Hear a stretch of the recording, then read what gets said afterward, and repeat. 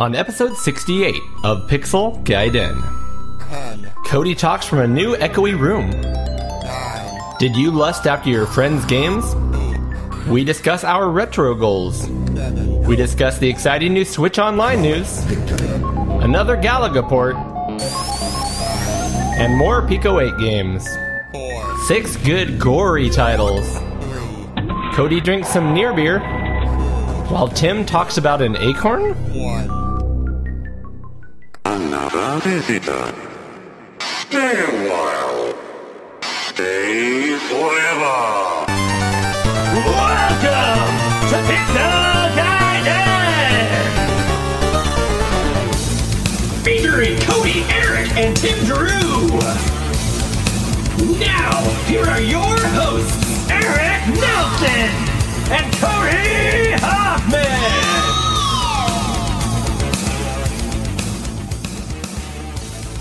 All right, Eric, it is October, It is. Fall is here, baby. and that means a spooky episode of Pixel Gaiden. Yes. I think. October. Well, the next one will be spookier, but this one could be spooky. Yeah, we're leaning into it. Everyone's probably at this point, what is it, the 15th at this point? So, you guys down there in the suburbs probably have like pumpkins and ghosts and ghouls stuck in the front yard. Like $1,000 worth of Home Depot animatronic designs in the front yard moving around and making sound effects. I just have Pac-Man. You have Pac-Man. My go-to Pac-Man thing. I don't even know what to call it. It's a It's like lawn a thing. It's Punk-Man, right? It's like a pumpkin Pac-Man eating the Pac-Man ghosts. Yep, it's a big inflatable pumpkin Pac-Man eating ghosts, which is pretty cool. I've had it for a very long time. I was gonna say, yeah, that would sell like hotcakes if it was still on the market because retro is huge right now. Yep. So why let me don't you tell our listeners, Cody, why you sound a little different this episode? So I do sound different, yeah. So up front, I moved into the new place. I've been here for about 2 weeks now. I am now a ruralite rather than a suburbanite. Is that a word? Mm-hmm. Sure. So lots of changes, Eric. Lots of changes. I'll be quick about it, but the biggest one for this episode and next episode, as we record them together, is that I am in an empty office in the new house with very little stuff on the wall, so it's probably echoey. I also don't have most of my equipment, and it is all boxed somewhere. So we're working on getting that out.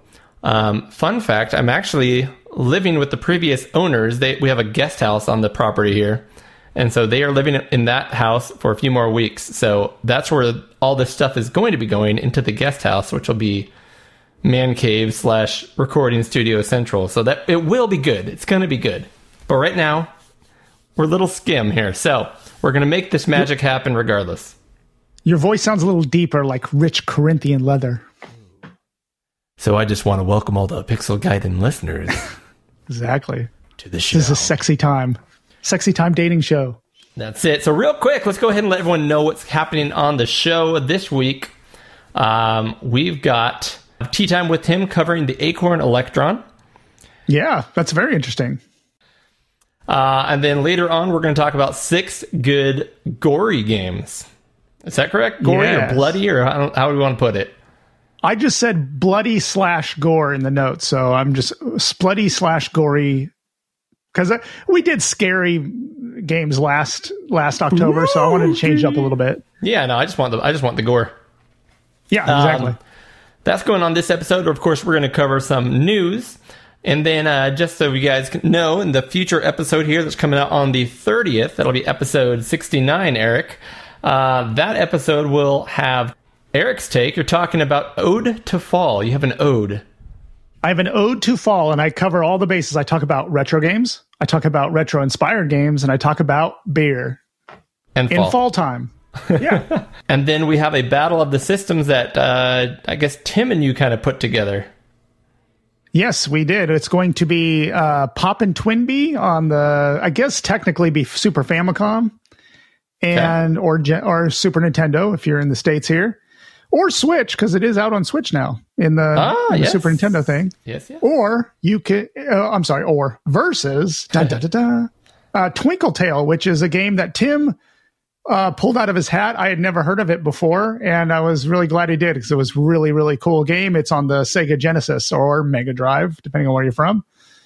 So basically, it's kind of a cute 'em up, versus cute 'em up, I guess. They're both kind of cute 'em ups in their own respect, but you'll have to listen to the episode on the 30th, episode 69, to hear more. We want to make sure you guys listening know that we are part of the Amigos Retro Video Game Network, which includes shows such as the Amigos Everything Amiga, ARG Presents, Sprite Castle, R. Sinclair, The Coco Show, and 1200 XL. All great shows, all worth listening to, even though Pixel Gaiden, I'm a little biased. We're just a little bit better than the rest. I don't know about that, but we are definitely longer than all of them. This is true. Oh, that's what I meant. When I meant better, I meant longer. I didn't realize there was a difference between quantity and quality. Here we deliver quantity and quality. And that is, substantiated. Eric, let's hop into some quick questions. Quick questions! All right, so for our first quick question today, Eric, is there a system or a game that you lusted after as a kid? Something that you're like, I must have that? Like when I was in 6th grade, I remember I lusted after an Intellivision because I didn't have any. I knew no one that had one. And whenever my friend Jesse and I would ride our bikes to Toys R Us, which was like 10 miles away, we would see Intellivision there, and we'd see B-1 Bomber playing, and it had the voice synthesizer. B-1 Bomber. It blew our minds.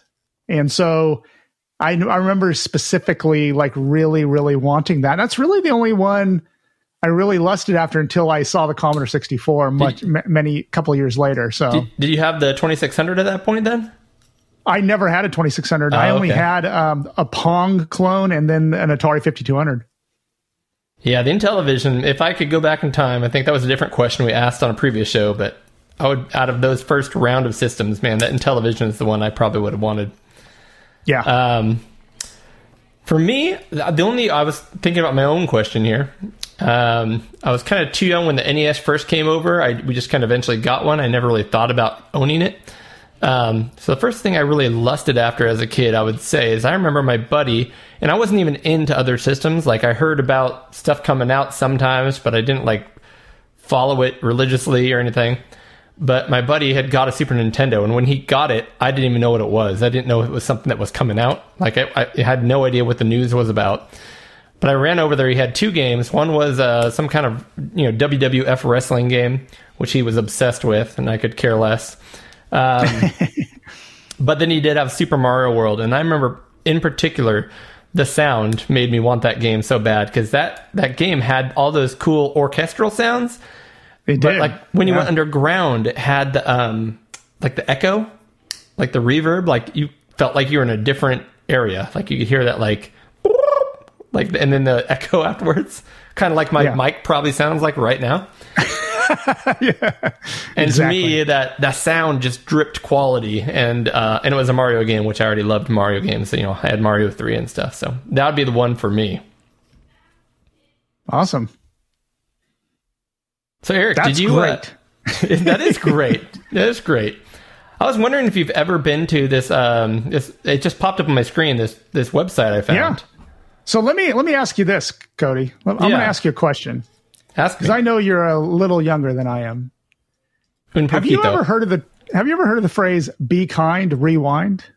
I have actually heard that. Do you remember? Do you remember hearing it at Blockbuster or any other place? I actually, I rented videotapes. That was not past me. I thought you were in the era of DVDs. No, I did videotapes. That was a thing. And they had the smiley face on it. Said "Be kind, rewind." But they also said, please don't rewind like right after you watch the tape. Like wait until it cools off and then rewind. There was a lot of process. Yeah, because it was all warm and you rewound. It was supposed to like stretch the tape and like ruin it more. And speaking of warm rewinds, see how I segued into that? And then there is a cool website called retrorewind.ca, and if you own a Commodore, you owe yourself to go to this place and buy stuff. A Commodore what, though, Eric? Which Commodore? Any of them. Commodore Amiga, Commodore 64, Commodore VIC-20, any Commodore. Commodore 16 plus 4, Commodore Amiga, Commodore 128, 64. You name it, they got it. They got something for you.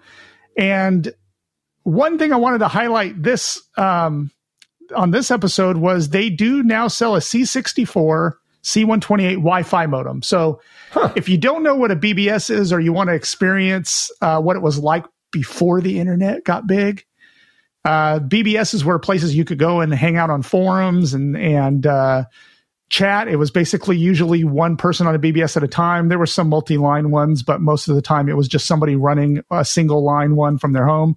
And nowadays you can recreate that with a Wi-Fi modem. You don't have to deal with phone lines anymore. You don't have to deal with modems. You just get this Wi-Fi modem, plugs into the user port in the back of the C64 or 128, and you can issue AT commands to the modem to dial out and dial in the BBSs and experience a whole new world. Still something I have not tried yet, but it is cool. I'm looking at it now. It does cover the C64 and the C128, and it's got a pretty good price, Eric. It is $38, and you get if you want it cheaper than that, let me tell you how you can do that. If you want it cheaper, you go to retrorewind.ca/pixelgaiden.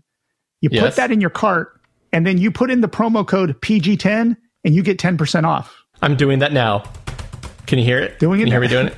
I can hear it, yeah. 10% off.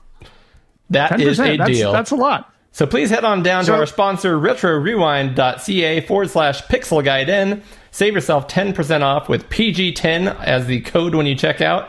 And we want to thank our sponsor, Retro Rewind, for sponsoring this episode. Thank you very much. All right. Hey, Eric, I have another quick question for you. Well, let's do this. Do you have any retro goals this year? Inspired or related goals? For the coming year, or to wrap this year up? I guess that was a weird question, the way I put it, huh? Yeah. Yeah, no, I guess this is a New Year's kind of thing. No, the year is winding down, Eric. The days are getting shorter. It's getting darker outside. We're going to be hunkered down here in our homes. We're going to have, hopefully, a little more time with our beloved computers and consoles. So what do you want to finish before the year's up? Well, let me tell you. I do want to finish that SX64, and that's going to be catching up in our catching up episode. I'm going to talk more about the SX64, but I want to dial that in. I'm about probably halfway done with it right now, but I want to get it all dialed in and running perfectly. And I want to kind of use that as my main C64 for a little while, just to get a good feel for it. Very cool. And I've been doing a lot of work on that thing. But as far as gaming in particular, I am trying to wrap up Super Mario Bros. 3. And I'm on the last world right now, and that's going to be in catching up too. Let's see. I can't think of any other retro goals right now. I have been working on a secret project, not a secret one, but a project for the Retroist gave me this old Telstar arcade Pong console. It's kind of a triangular. I still haven't gotten that thing working. I've been trying everything I can. I cannot get video out of it. I've tried everything. I've replaced chips. I've reflowed solder. I've done everything. It still gives me nothing on the screen. I mean, you get something. You can barely see it, but it looks so bad. It's unplayable. So I'm going to continue trying to work on that. Don't put it in the box of broken dreams just yet. Nope, it's not there yet. It's hanging on. It's hanging on by a thread. So what's your retro goals this year? Well, it's kind of obvious at this point. The main one is to get the game room put back together once I get the access to the guest house over there and get the studio set up. Part of that, if you guys listened to the, I believe, last episode of Pixel Gaiden, I kind of just went on a rant talking about all the things I'd love to do in that room. Yeah. I kind of asked people for feedback and stuff. I'm very excited about it. But one part of that room is to also have a little workshop space set up with my soldering iron and everything, so that it's actually in the air conditioned and heated building itself with all the tools ready to go at all times. So I'm not previously I was sequestered into one little corner of my garage on one tiny little half-sized table So I want to get that workbench all set up. And my first project, one's one I've been wanting to do for a very long time, very simple. But my Commodore Plus 4, which works for the most part, looks pretty good, but it must have one bad chip of RAM because I'm getting weird artifacts. I remember playing games. I finally got a couple games. I found a couple that would run. And when you're running around the screen, there'd be little dots on the screen that were just like artifacts from that RAM chip. And when you hit them, they would actually register as a hit and kill the guy. Oh, man. So it was actually affecting gameplay and everything. So I can almost guarantee you that I could probably find those Commodore Plus 4 chips on retrorewind.ca and use code PIXELPG10 to save 10% or more or less, or exactly 10%. On the RAM chips, I need to do that. So that's going to be my goal by the end of the year. Get that thing set up and get the Commodore Plus 4 running. Awesome. That would be a nice little machine to have running. I only have it in emulation right now, but I there was that one episode we did where I explored some of the games on the Plus 4, and to my surprise, some of them were really good.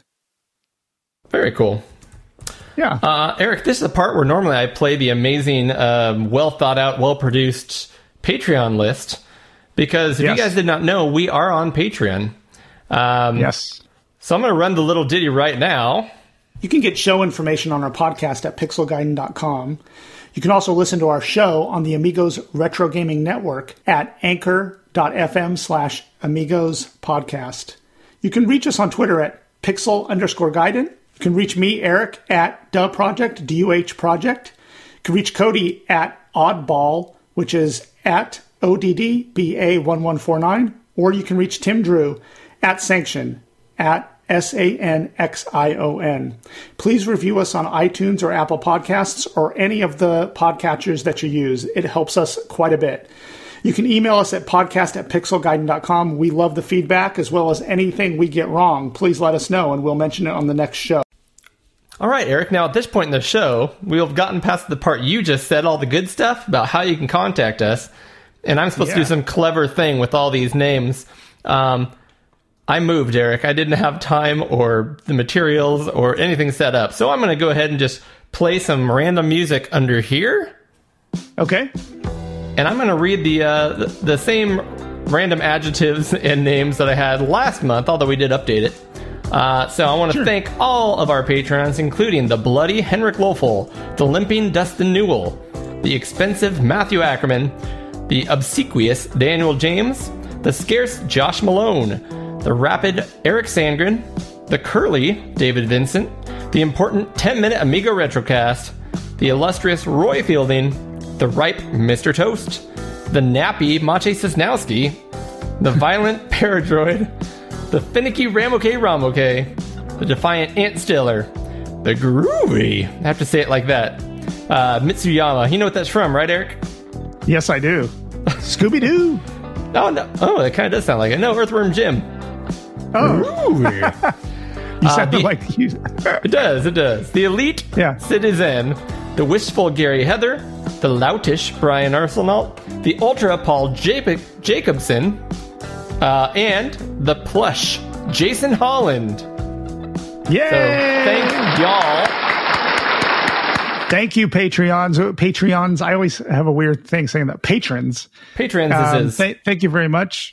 We do really appreciate it. It makes it so much easier for us to do our shows when we can cover the cost of the web hosting, the podcast hosting, and we are saving a little money and putting it aside. So hopefully we can go to some events or do something soon with that money, and we just really, really appreciate it. So, Eric, another thing we didn't mention is, obviously, because I'm no longer in the Elk Grove, we are on separate computers and an hour apart now, which means we can't share delicious beers together and cheers in person.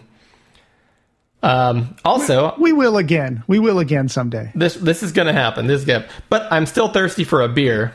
So yes, so let's do that. I'll start with what I'm drinking today. And first of all, Eric, can I ask you, is your beer a twist-off? My beer is not a twist-off. Mine is, because it is a shiny Mountains Are Bluer Coors Light. Because that's what I have at the moment. You're really slumming it. I do have one other beer we'll have later on in the show, because I got a keg in my kegerator. It made the move, and it's still good, but I've got a keg of beer to finish really up. changed you. The rural life has really changed you, Cody. No, the move has changed me. So here we go. I'm going to open mine here. Yours sounds and looks so much better. I am drinking a Device Brewing Company, which is right here in Sacramento, and it is their Oktoberfest. Look at that. I did see Their that. Oktoberfest. I have not tried this yet, so it could be bad, could be good. I do not know. He is pouring. I was at Device not too long ago. In fact, right the day before we moved, my wife and I went there, and to the one in the pocket, as they call it. the one in the pocket. I like the food there more than the beer. I'll be honest with you. They have really good food.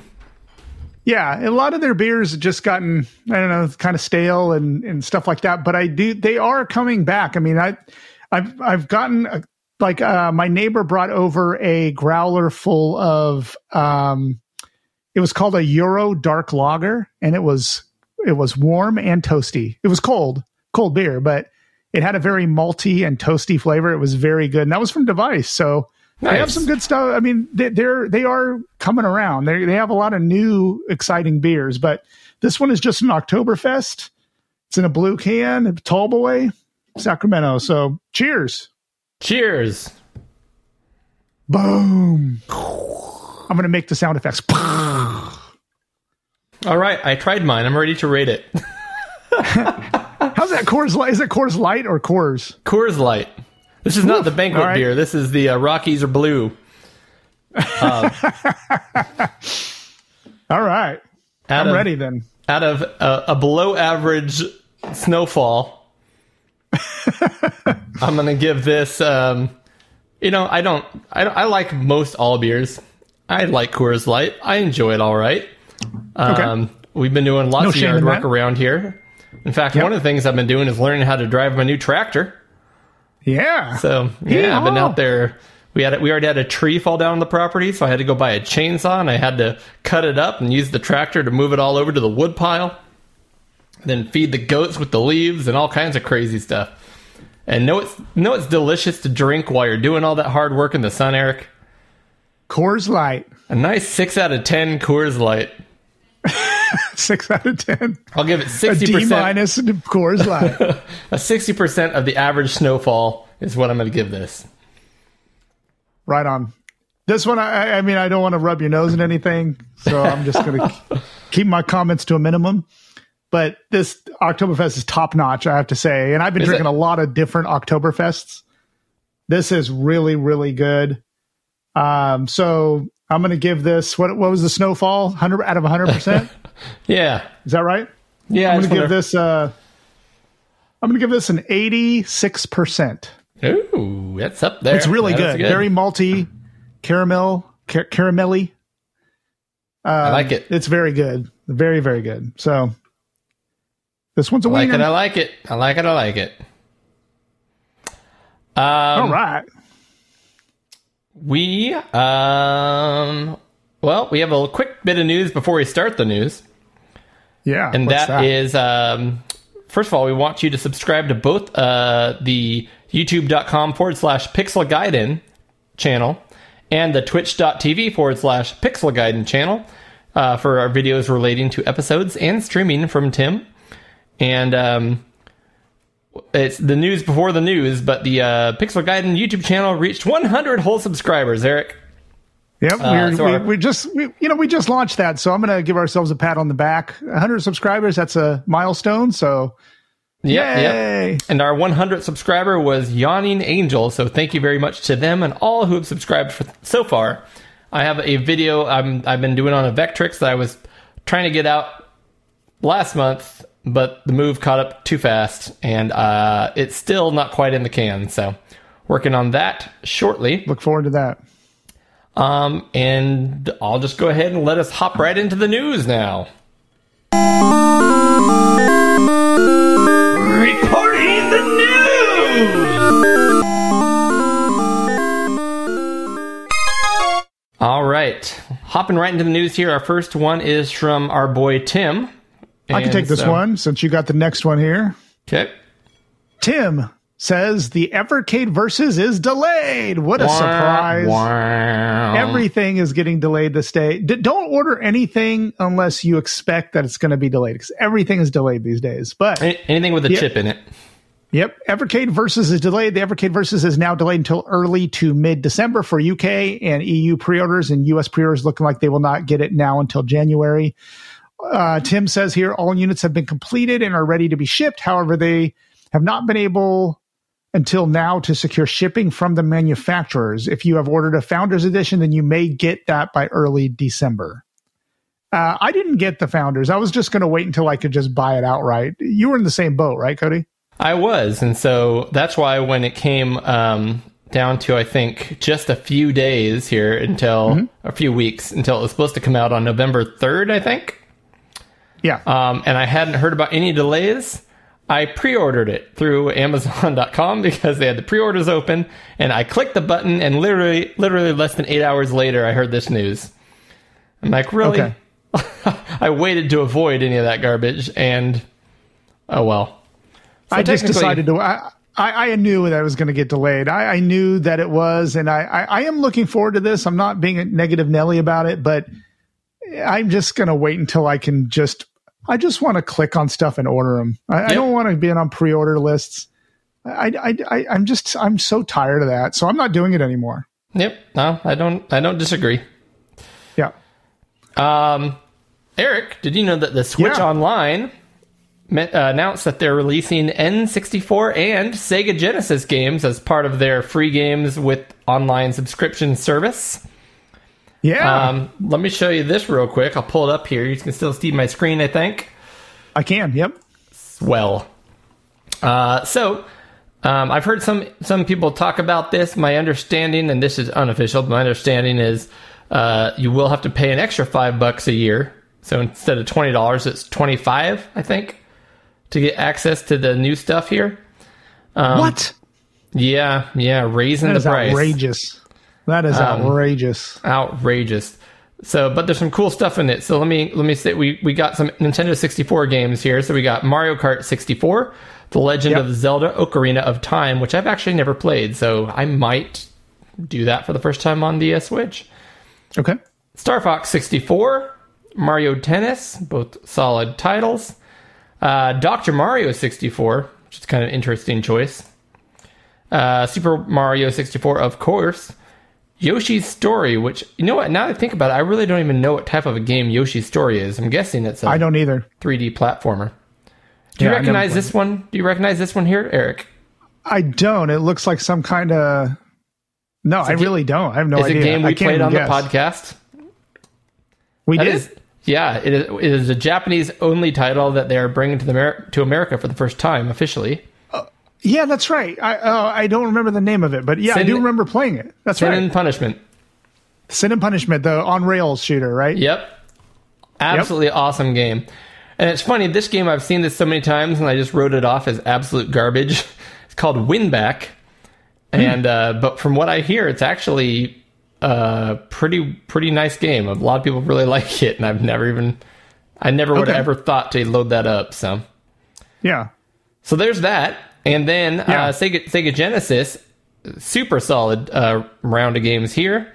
Castlevania Bloodlines, Contra Hardcore, Dr. Robotnik's Mean Bean Machine, which is basically Puyo Puyo. Echo the Dolphin, Golden Axe, Gunstar Heroes, Musha, which is highly regarded shmup. Musha, very highly regarded and very highly expensive if you're trying to collect for it. Most of these games we're talking about are at this point. Yeah. But yeah, Phantasy Star 4, which I've been wanting to play that RPG. Rystar, great game. Shining Force, Shinobi 3, Sonic 2, Streets of Rage 2. Yes. Eric's favorite one. Favorite Genesis game. Mm-hmm. And Strider. Cool. Strider's a solid title. Yeah, good arcade port. And they're going to be having official controllers too. You ran ahead of me, but yes, they are actually. Oh, I'm sorry. Releasing for $45, I think. It's a Super Nintendo controller, or it's a Nintendo 64 controller that plugs into USB. Which, if you like the 3-pronged trident, then there you go. And then it's just weird that they're also Nintendo is selling an official Sega Genesis controller to plug into their Nintendo Switch service. It's just the weirdest thing. Can you imagine if you could go back in time and go into Sega and all those people there and just like walk in there with a box that says Sega Genesis on it with a controller, and then it says sold by Nintendo Online. Yeah, right, right. But this little news item right here in the middle is pretty cool too, because when you buy the extra service here, you also get online play for up to 4 players. Oh, wow. For like Mario Kart 64 and... Yep. Wow. That's going to be pretty awesome. That will be pretty cool. So I think a lot of those, Mario 64, Dr. Mario 64, I think has 4-player play as well. So yeah. Very cool. They call it Nintendo Switch Online Plus the expansion pack. So you're paying for the expansion pack is what you're doing. Okay. A little clever marketing there. Yeah, I mean, man, if they keep coming out with games like they did with the Super Nintendo and Nintendo, I mean, the games I've played on those have been rock solid, and the save state features plus the rewind stuff. I mean, if you're a gamer that just plays games 10, 15 minutes here and there, it's awesome. I mean, it's a great way to play those games if you're can't fit in a full hour or 2 sessions. So I think it's pretty neat. Yeah. All right, so Tim's got one here. Yeah. He says, thank you to MVG, Modern Vintage Gamer on YouTube, for his video shouting out that over 300 OG Xbox never released demos, game previews, and full releases have been published to the internet over at hiddenpalace.org. They have curated all this and also a similar amount of Dreamcast stuff as part of the ongoing Project Deluge. Go check out their website and also MVG on YouTube, and we'll have links in the show notes. Yeah, I've heard about this. It's really cool how much stuff they found, including unreleased games and things like that. Yeah. I mean, you could spend hours digging through this stuff. It would be a very cool kind of digital archaeology, like digging through like what could have been for demos and games and stuff like that. I think it's pretty neat. Yeah, but I think they actually have the actual ROMs and stuff, so there might be some like new playable stuff games. Yeah, stuff that'll start popping out of this.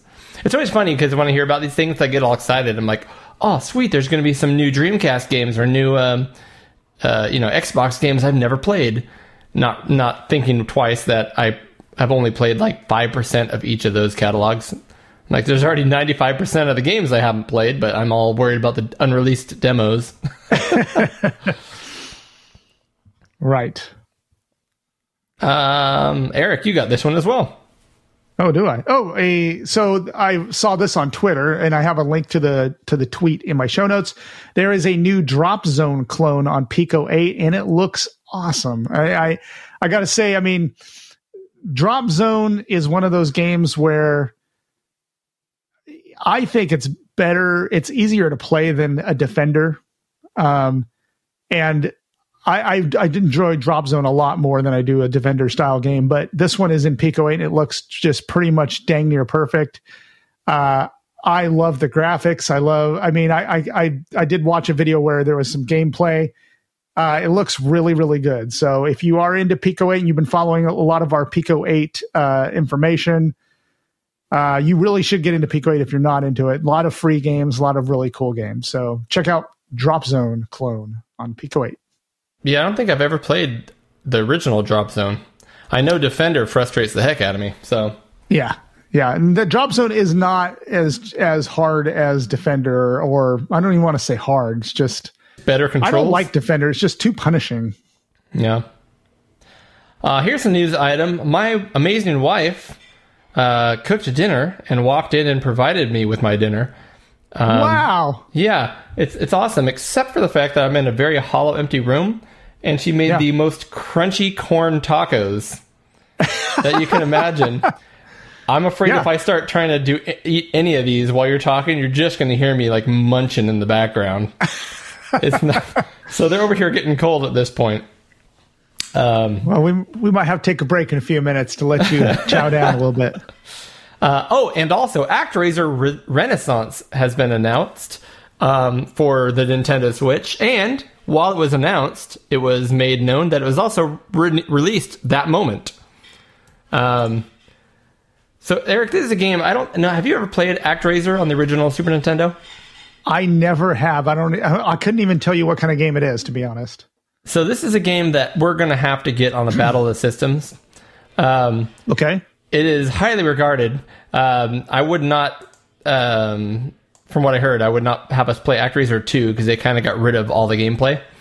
But Okay. ActRaiser 1 is highly regarded, and this trailer is mostly like video and stuff. But what ActRaiser is a god sim, like a city building game. Yeah. Where you're, like a Sim City kind of a thing almost. So you're building your city, but at the same time, it cuts back and forth between that and like a side-scrolling hack and slash RPG. Wow. It almost looked like a fighting game. Yeah, you can see some of it here. I've never played it, and I'm hearing more and more great things about it, and we're going to have to give that a shot. But for those out there who have played ActRaiser, this looks like a really cool kind of graphical upgrade. If I'm not mistaken, they use the same engine as they did on Octopath Traveler. Oh, nice. That's a beautiful game. And it just looks super cool. I'm going to have to give this a shot eventually, but not until I think you and I go back and play the original, because we're going to have to get that in on a So you're saying the Battle of original is on the Systems. Super Nintendo, right? Correct. Okay. Yeah, I've never. It looks really interesting. Just watch this little video, but I've never played it, and I haven't really honestly heard much about it. So that's interesting. Yep. But I love how Nintendo's been doing that with a few games lately. Just, hey guys, there's going to be a new game coming out. When? Now. So That's cool. So this next one's from Tim. Tim says, straight up for the Commodore 64 is a new 4-player platformer from Dr. Worro, who brought us Frogs, Shadow Switcher, and Shotgun. It's out now and is a free download. Shadow Switcher is a great game. Yeah. Cool. I'm kind of looking at it here. yeah, It's like kind of looks like a little platformer with vegetables. yeah. I straight up don't know what this game's about. See Yeah, what I me did there? either. And Tim didn't elaborate too much, but the graphics have really great colors. It looks like a thing with veggies in it. Tomato win. So it must. but look at this. You know what? Up to 4 players. There we go. 4 players. It looks like, if I'm not mistaken, it looks like a 4-player kind of battle royale platformer, like where you fight Smash each other. Kind of Bros. like. Yeah, do you remember that game we played? I don't remember the name of it. On the Nintendo? Yeah. Yeah. Do you remember that? I don't remember the name of it. Yeah, but we actually played 4-player, and we were We played bouncing all over the 4-player, and place, it's trying kind to of a stomp battle each other. Yeah, this looks kind of like that, where maybe you jump on top of each other and try to knock each other off or whatever. It looks really cool. And it's free. However, if you he says if you enjoy playing it, you're welcome to donate or buy him a beer. I support that. Perfect. And now one from another one of our co-hosts, Eric. If I could blow everyone's mind right now, if I could do a good British accent. This is Eric. Eric. So they I'm going to try to get away with eating a taco in the background while you read this. go ahead. Try to do it. I'm going to talk loudly so I can overdub the crunchiness. So anyway, there is a game called Lunar Rescue, an upcoming arcade conversion over to the MSX, ColecoVision, and SVI. We have a link in the show notes for this, but if you can go to that link, it looks really cool. And any new game for the MSX or ColecoVision is welcome to me, because we don't see them all that often, although MSX has had kind of a resurgence lately. But Love the MSX. yeah, it's like a little, almost like, it's kind of like a space taxi game, kind of, where you can land on these platforms and you get points. It's called Lunar Rescue. So you can, I don't know. I just think this looks really cool. And if it comes out on the original MSX or ColecoVision, I mean, you can imagine playing this on ColecoVision. Yeah, I've seen a game like this. It's somewhere between Space Taxi and Lunar Rescue or Lunar Lander, but you have to go down, land, pick up something, and then work your way back up. But there's projectiles going sideways that you kind of have to dodge as well. It's almost like Frogger, Cool. too, in a Kind of weird way. is. You're right. Nice little game So there. anyway, I just thought that would be pretty fun for us MSX folks who dig that platform. I will touch So on here's this another one. one. I'll do this one so you can keep chomping away. Go All ahead. right, Come on. back to my tacos. Have Delicious. some dinner, bro. Yep. So Tim says the GoTech firmware flash floppy gets a new full version 3.29 plus an alpha release of firmware 4.1. And Tim has provided links to the GitHub pages for these. Now, listen, I run flash floppy on 2 of my Amigas on the GoTechs. But I got to tell you, Cody, I never update the firmware on those because they seem to just work. I never have a problem with the Yeah, I wonder what GoTech the versions would do. I don't know. I remember there was one big version update that allowed like longer file names or something. I don't remember. And so I did do one. I've done one firmware update on these. And then I just don't see, like, as long as they work and there's no incompatibilities, which I've never run into, I got to admit, I never update these, but it's good to know. I mean, for the people that like to keep their stuff updated, I mean, this is great. And I'm glad Tim included it, but I will say flash floppy is better than the alternative. What was that alternative? HXC or something. I've never tried it. I've always just used flash floppy. Yeah, flash floppy is the best one if you have a GoTech, but Yeah, that's just, I don't know for me, that'd be like a half an hour upgrade, and that's a half an hour I could be playing games. Exactly. Plus, I don't use the GoTechs in both my Amigas. I don't use them anymore because I have little CF card hard drives in it. There you And go. I just pop the CF card out and I just transfer files straight to the card. So I don't know. I wish I was more into that stuff, but I just don't really. Maybe I'm just a bad Amiga citizen. You're a bad Pixel Guide in representative. Yeah, exactly. Tell me about some Nintendo Switch stuff. Well, it's not really. We talked about it last time, but now Yeah. it's finally out. The new Switch OLED models are out with a bigger screen and a sexier screen. And to be honest, I'm kind of more and more interested in getting one. I do like the color scheme. I like the black and white color scheme on them. I have to admit, I like that. I like that's a nice plus, but also the you're right, it does look really good, but also just the bigger screen actually does look a lot bigger, and the deep colors of OLED are just amazing. They really are. Yeah, and you like to play your Switch undocked a lot. I don't. do. I'm kind of the reverse. I do play it undocked once in a while, but I play it docked more than anything. Well, and especially now that I got my I'll talk about that later on the show, but now that I've got a D-pad to play with, absolutely. And then also Metroid Dread is the big new release, so everyone's playing that right now. And So Cody, I was literally in the store with Metroid Dread in one hand and Far Cry 6 in the other hand. going and which one? Far Cry 6, and I was like, which one am I going to get? Which one should I get? I can only get one of them right now. And so I did decide on Far Cry 6, mainly because my son got it too, so we can play it together and talk about it together. So I did not pick up Metroid Dread, but I'm going to, and I probably will do it before Christmas, or maybe that could be like a Christmas present from family or something. So I am going to get Metroid Dread. It looks really good. Have you watched videos on it? Yeah, no, it looks awesome. It looks really. I love the graphics in it. I love the new those Century bots that run around that look like dogs, kind of. Yeah, have you seen that? Yeah, I know what you're talking about. I think I know what you're talking about. Oh man, all that stuff looks really good. Although I've never played Metroid all the way through, and I'm not that great at them. So I don't know. Part of me really wants to go in and play Super Metroid first and get a good feel for that before I buy it. Super Metroid is so good. Yeah, if you haven't played that, just go play that. What's with you and Tim buying yourself things, and then later you're like, that'll be a gift to myself from the family for Christmas. That's the way Christmas works these days. I mean, we have surprise gifts that we give back and forth, but mostly it's like they ask me, hey, what do you want for Christmas? And I say, hey, I want Metroid Dread. And then it shows up under the tree.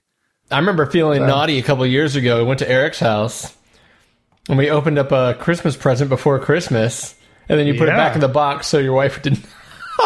That happened. That happened. I think, so wasn't that good. a mini? I thought that was the Genesis Mini or It something. was a PlayStation Mini. PlayStation Mini. Oh, the PlayStation Mini. Exactly. Yeah. And then I put it back in the box. So I'd be I love surprised that. by Christmas. That's probably one of my That was favorite so memories awesome. from the show. Yep. Oh, man. I did. You know what? Now that you mentioned that, I did that also with Dead Cells because my son bought yeah? it for me for Christmas, and I opened it and I played it, and then for about a month before, and then like I put it back in its wrapper, and then I opened it for Christmas. Back in the closet, pretending like you didn't Yep. find it. Exactly. Well, this one you're going to have to cover because it's about a topic that the community has apparently decided I hate. Exactly. But you don't really. I know you don't. I don't. Tim. I like it. It's an okay game. A true Galaga port finally coming to the Commodore 64 because all we got were crappy clones that did not look like Galaga. Back in the day, we got crappy clones or games like Galaga. And then in modern times, we got awesome games that were like Galaga. But better. But now we have an actual true Galaga port finally coming to the Commodore 64. This is by Arlisoft, and we have links in the show notes to download it. I saw videos of this, and it looks like Galaga. This is not trying to do anything fancy. It's not adding anything. It's just Galaga in all of its pride and glory. So cool. download it if you're a Galaga fan, or ignore it if you're like Cody. Or if you're a Galaga fan and you've already played the other 27 ports and you want yet another port, That's right. perfect. Right up your alley. That is right. I'll read this one, Tim. Tim Okay. says, anyone remember the free spin demo a few months back? This was a demo for the C64, well, actually for the 1541 disk drive, and plays back directly from the disk drive connected via a cable to a monitor. Well, Protovision has released a cable and a copy of the demo on 5 1/4 floppy, so you can experience the demo yourself if you have the hardware. And we've got a little link here in the show notes to Protovision Games. Yeah. And I mean, look I at that. remember hearing about this, but it's one of those things that I think is cool, but I wouldn't mind just watching a YouTube video of this. I don't really need to do it at home. Yeah, it's one of those things that people you do it because you can. Yep, you're you gonna do it do because it, and I love that. I Yeah. love that. I'm not making fun of anyone who does it, and I'm not saying it. If you want to go buy this, I think it's great, but this is something I can watch someone do on a YouTube video and go, "Oh, that's awesome, that's amazing," and kind of save myself the 15 euros or whatever. But Yeah. but it is cool. So go check out protovision.games and check that out. All right. Punch, whip, and zipline your way through a post-apocalyptic America in the 16-bit retro-style action platformer. Play as Taro Takahashi, a resistance soldier on a revenge mission against the dictator who lords over the ashes. And this is a game called Steel Assault. Have you seen this one, Cody? No. Steel Assault. I think this one's more up your alley than mine, to be honest. I know you really like these kind of games. It is a platformer. It is very 16-bit looking. I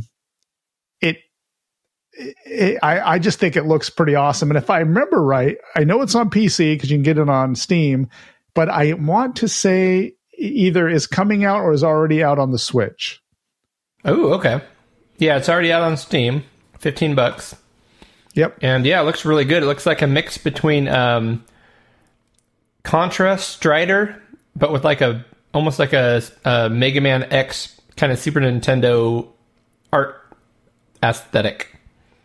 Yep. Looks And really good. when I saw this, I was thinking to myself, I was like, this is right up Cody's alley more so than me. It's like your Strider, but instead of the big sword slash, you have like this electric whip. Yeah. This looks awesome. So I will be getting this. I think you should look into that. But I think it's either coming out or is already out on Switch as well, but I might be wrong about that. Where do you hear about this one? I happened to be looking on Twitter, and somebody had mentioned that it was just released. I think I caught it right when it released. Yeah, September 28th. I caught it right when the guy was advertising it. Someone retweeted it, and I was like, "What? This looks amazing!" Yeah, cool. Yeah. Tim's got another Pico 8 game we wanted to mention. It's called Grand Prix. Yeah. In fact, it says MOT's Grand Prix, so I don't know who MOT is, but hey. Step back into time to an era when folk were real folk and race car steering wheels were real steering wheels. Mott's Grand Prix is a pseudo 3D Formula One racer inspired by Grand Prix Circuit, Continental Circus, and a bunch of other 80s, 90s racers I've forgotten. So we're taking a quick look at his itch.io page here, and I can press play. And guess what, Eric? It's Pico 8, and it's free. Pico 8 free. If you're not into Pico 8, get into Pico 8. You want to be in the Pico 8 business. You want to be here. In fact, because it's Pico 8 here, I kind of have to actually play it, so... Darn. I have been having so much fun on that handheld RG351M. Most of my time spent on that is either playing Super Mario Bros. 3 and trying to beat it, or playing Pico 8. And Pico 8 games are just so awesome, and they're free, and they're very 8-bit style. I love finding a good one that you can you spend about 20 to 30 minutes on, you beat, and then you can find another good one. That's right. Exactly. They're not these games that are going to take you forever to play. They're not. They just don't get that involved, which I think is awesome. I mean, it's for gentlemen of our lifestyle, or gentlewomen. This particular one, Mott's Grand Prix, is super impressive. This thing looks straight up like, yeah. I mean, it looks like a modern 3D. Yeah. I mean, obviously it's pixelated, but the way it works, it's got the racing line with the green arrows that when you go into corners, it turns yellow and red to kind of suggest when to slow down to make the turn. Gran Turismo-esque, but it's I mean, F1. The steering wheel moves, the speedometer moves. It looks awesome. It looks like almost like a pole position on steroids. Yeah. Wow. Very cool. Yeah. Looks great. Boop, boop. A lot of cool stuff coming out for Pico 8 these days. Absolutely. So what do we got here? Have you heard about this? Mega 65 finally available for pre-order, and there's a link in the show notes for it. If you haven't heard of the Mega 65, there was a prototype Commodore released for the next big 8-bit system after the Commodore 64. It was going to be called the Commodore 65. That was the prototype name, at least. Mm-hmm. And there were chips made for it, and there were prototype devices, and they go for a lot of money if you can find them on eBay. I mean, I'm talking tens of thousands of dollars these days or more. So people got together, kind of like with the ZX Spectrum Next, and this was even before the ZX Spectrum Next. They've been working on this thing for years and years. I remember getting into it, like reading about it. I had to have been like 6 or 7 years ago. Finally, it is available for pre-order. Hold on, real quick. Yeah. When I bought my ZX Spectrum Next, which was announced after this thing. Yep, it was. And I only got it in a short, like 3.5 years. Mm-hmm. And I think I bought it for like $300, roughly. Right. Yeah. And as soon as I got it, the price on those things skyrocketed. Now they're like $800.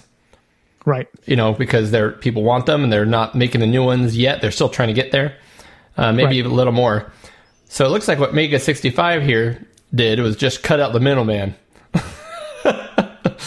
Yeah. What's the price on this thing, Eric? Price is 666 euros and 66 cents. Or I don't know if it's cents. What is it in euros? I'm gonna call it pence just because it sounds good. Pence? Sure. Which would be a US $742 plus shipping. Boom! So it's a pretty penny. And this one, this is FPGA based, just like most of these new 8-bit systems. But this has been a long time in the running, and the case looks awesome. I will say that. It's got a front-loading drive. It looks like kind of a Commodore 64 era system. It looks almost like something the Mega 65 really would have looked like. It is really cool. There's a lot of, there's a few developers getting on board to try to make some new stuff for this thing. it is a pretty penny. It's a lot of money. I mean, I'm definitely not going to be running out and getting one of these, although we follow a few friends on Twitter that are getting one of these. And Yeah. I mean, I applaud them. If I had that kind of scratch, I'd go out and get one. This looks really, really cool. And I'm still waiting for my that's a ZX price tag. Yeah, I'm still waiting for my ZX Spectrum Next. I'm still waiting for it. It's all paid for. I'm just Oh, it's waiting coming. for it. It's coming. I can't wait to get the thing plugged back up in the new retro room. Yep. Hey, Cody, do you like action puzzlers? I hate them. No, I absolutely love them. You love them. I like do them love to a them. degree. I like them more than action regular puzzlers, I love them. Yeah, I like action puzzler shoe. The Fall of Prometheus, a fabulous mythical. Boing, I lost my notes. It is a action puzzler for the MSX. So again, another great MSX thing coming out. Links in the show notes, but take a look at the graphics on this. What do you think? So when you said action puzzler, this is not what I was envisioning. So no, these are the games that drive me nuts, and I just typically have no interest when I see this. I mean, it looks good. It's colorful. I'm sure the puzzles are well thought out. But when it comes down to like, all right, 4 levels in, you have to pretty much know the one solution and do it, and then die over and over and over and get stuck over and over and over again. Just keep doing it until you find the solution. Not my thing. But the artwork they did along with it looks really good. Yeah. Like I said, it's colorful. There's lots going on. If you're into action puzzlers, to me, this is just like a push box puzzler looking kind of a thing. Yeah, I think there is more to it than that, but you're right. I mean, it is what it is, I guess. But it almost looks like a little like Spectrum graphics too, a little bit. Yeah, it's definitely using that. I know they use the same chip, but half the MSX games look just like NES games, and the other half look like the Spectrum. This is on the Spectrum side of the Spectrum. And look, you can play it online. You don't even have to download it and put it on your MSX. You could just play it right there online. Boom. Cool. Yep. Tim's got one last one here. It says Reset 64 and Derek ? Exclamation point. I'm not sure why that. Has revealed a cracking port of Chucky Egg for the VIC-20. Previously, this was one of the few 8-bit micros popular in England that did not get a conversion. Now this has been corrected with this port. Also, you should be ecstatic. Good one, Tim. That it is available as a free download over at Reset64's itch.io page. And guess what, Eric? There's a link in the show notes. And I will say, I did look into this today because it does look awesome. I mean, if you're a fan of Chucky Egg, this is great. A good game. It is a good game. It is a good game, and it does require on a VIC-20, though, it does require the 32K expansion. 32K expansion. I think it's 32K expansion, which, that's not unusual. The VIC kind of needs these expansions to play some of these more elaborate games, but it does look exactly like Chucky Egg. So if you like it, go get it. And if you need an expansion, you can always grab that beautiful Penultimate cart over at the Future Was 8-Bit. Exactly. The Future Was 8-Bit has a Penultimate cartridge that gives you all the memory upgrades and a ton of software. So, yeah, but what if I was looking to expand upon my Commodore system, Eric? There's only one place to go. Where would that be? Well, there's more than one place, but there's only one correct place to go, Eric, and that's because it's our show sponsor, Retro Rewind. Rewind.ca. RetroRewind.ca. And don't let the CA scare you, ladies and gentlemen. No. They are in Canada, but Canada has no problem getting their stuff into the U.S. quickly.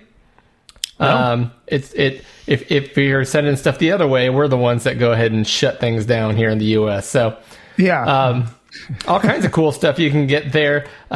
One thing I want to talk about: if you wanted to create your own, some people want to make their own physical cartridges for the Commodore 64 and other Commodore systems. You got stubby cart cases here. You got options. You got you can flash your own ROMs. He has the ROM chips and the hardware to flash them. I'm not smart enough to know how to do that, but if I was, I know I could get all the products I need right here at RetroRewind.ca. /PixelGaiden and use pixel code. Use code PG10 to save 10% off the order. So yeah, like right now I'm looking at a 27C128 EEPROM. And Wiped and tested. Wiped and tested, as well as a 27C256 EEPROM, which I would guess is a slightly bigger EEPROM. This is something I don't know a lot yet, Eric. Maybe I'll have to dig into this, because it would be cool to make my own carts for a few games that I love, some freeware that I have. Pop it on an EEPROM, put it on a nice little cart, and make a nice little label for it, and have my own physical copy. Yep. Fun. Agreed. So RetroRewind.ca. So head over there, get your stuff. And remember, get 10% off. PG10. Use the code. Beautiful. Let's see what past Eric has to say in another episode of Eric's Take. Hey guys, how about we take a little break and check with our friend over the pond? That's right, it's Tea Time with Tim. Hey everyone, it's that time again. Yes, it's time for Tea Time with Tim. Coming up on this month's show, we're going to be talking about a recent acquisition to my collection, the Acorn Electron.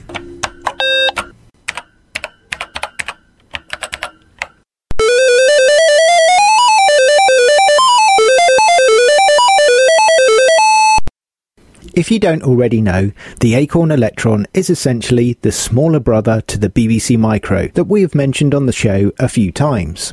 Recently on the show, Cody and Eric read back some news that I posted about a conversion of the Specky Classic Jetpack that's coming to the Acorn Electron. Both Eric and Cody didn't know much about the Electron, so I thought it was a good thing to cover this for this month's episode of Tea Time with Tim.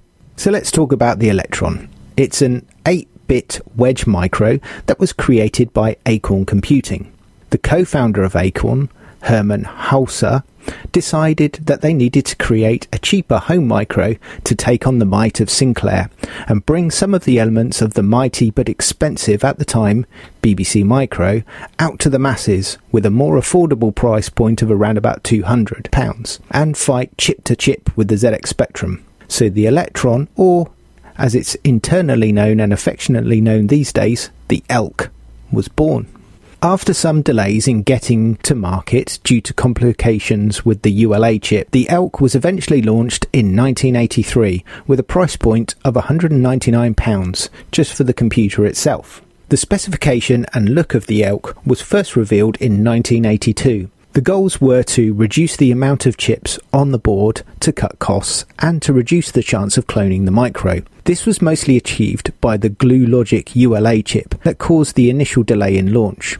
Alongside the ULA in the micro, there was a Cinetec SY6502A CPU running at 2 MHz when accessing the ROM and 1 MHz when accessing the RAM. Due to the way this was integrated, it did generate some halts in processing and introduce some challenges for developing for the ELK.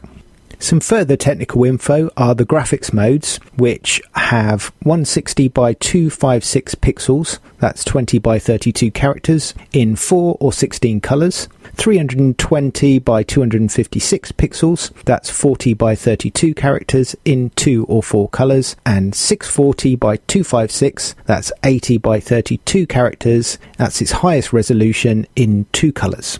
There are text modes which are 40 by 25 characters in 2 colours and 80 by 25 characters in 2 colours. With the sound, there's one channel of sound with 7 octaves and through the built-in speaker, which you can't adjust the volume on easily. There was also software emulation of noise channel support included too. The main market for the ELK was essentially at the budget end. At the time, most users loaded software via cassette. This made developing for the system cheap and simple, especially those familiar with the BBC. They could easily write games for the ELK, so there was a fair amount of software available in the form of games, educational titles and utilities. Let's touch briefly on the layout of the ELK. Along with the cassette port for loading, for video output there is a 6-pin RGB DIN connector, a mono composite connector and an RF connection. That's for using with UHF TVs. To the rear is the expansion port. This supported connection interfaces like joystick interfaces, and later on Acorn would release the Plus One expansion, which came with 2 cartridge ports, also an analog port, which could be used for joysticks, but it could also be used for trackballs and graphic tablets. This expansion opened up more software that could be loaded quicker, and also additional languages like Forth or Assembly.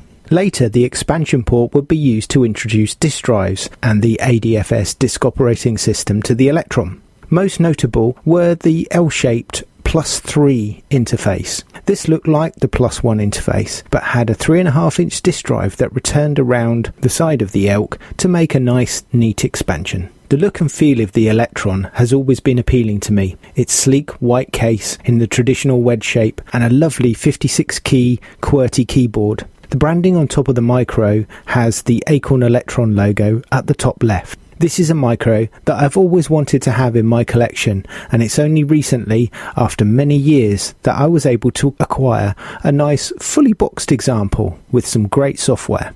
Acquiring my Electron came about by chance, when agreeing on a deal to purchase a couple of ZX Spectrums, and one of these Spectrums was going to complete a hole in my collection, which is the Plus 2A. Anyway, as I was agreeing a local meetup to pick up the Speckies, the guy selling them said he also had an Electron for sale, and was I interested? After fighting with my conscience that did I really need any more micros at this point, it became obvious, yes, and we agreed a very favourable price for the whole lot. When arriving back home with my spoils, my wife looked seemingly unimpressed with another load of retro rubbish to clutter up the house with. However, on starting to unpack the boxes, she recognised one of the games that came with the Electron. They have a very distinctive artwork on the box, a dark blue background with light blue grid pattern, and they are cardboard boxes. The game she recognised was called Hopper. This is a nice conversion of Frogger to the Electron by Acorn Soft. She proclaimed that this was one of the first games she had ever played on a computer, and then when I unpacked the Electron, lo and behold, this was the first computer she used. So I set it up for her. As part of the lot, it came with a handy cassette player and the connection cable to load the software from. Once loaded, my wife enjoyed a few games once again on Hopper after many years, and she had completely forgotten about this. What a nice way to relive that nostalgic feeling on a chance purchase. So this made it all worthwhile. And that moves us on nicely to talk about some of the games that are available for the Electron. There are a good number of games available for the Electron. Being an Acorn computer, there are great conversions of some of the great Beeb games, like the aforementioned Hopper, Arcadians, and even a version of the space trading classic Elite. Some of the big-time software houses muscled in on some Acorn action with conversions of classic games like Way of the Exploding Fist, Yi Kung Fu, Commando, Paperboy, and Crystal Castles. But really, some of the best games for the Electron were published by Acorn specialist publishers like Superior Software and Aardvark. If you're planning on exploring any games for the Electron, I would recommend looking out for the Repton series of games, Exile and Thrust by Superior Software, Frack and Zalaga by Aardvark. Also, look out for Firetrack. That was a game we covered on the podcast on the C64. And, of course, Chucky Egg. That has a brilliant conversion on the Electron and is one of the only games I remember playing back in the day on the micro itself. If you're lucky enough to have an Electron tucked away somewhere, I would recommend blowing off the dust and give it a try. Even if you have little or no games for it, you can grab yourself a cassette lead and plug it into your computer, and you can visit a web page where you can load all the classic games directly from the website to your Electron. I'll explain that site and how it's done shortly. If you do not have an Electron, then you can still fire up an emulator and grab some games to play. There are several emulators out there for the Electron. One I would recommend is Elculator by Tom Walker.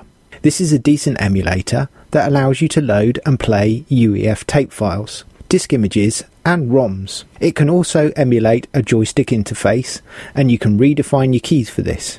It comes in Windows, Mac, Linux and even an early DOS version.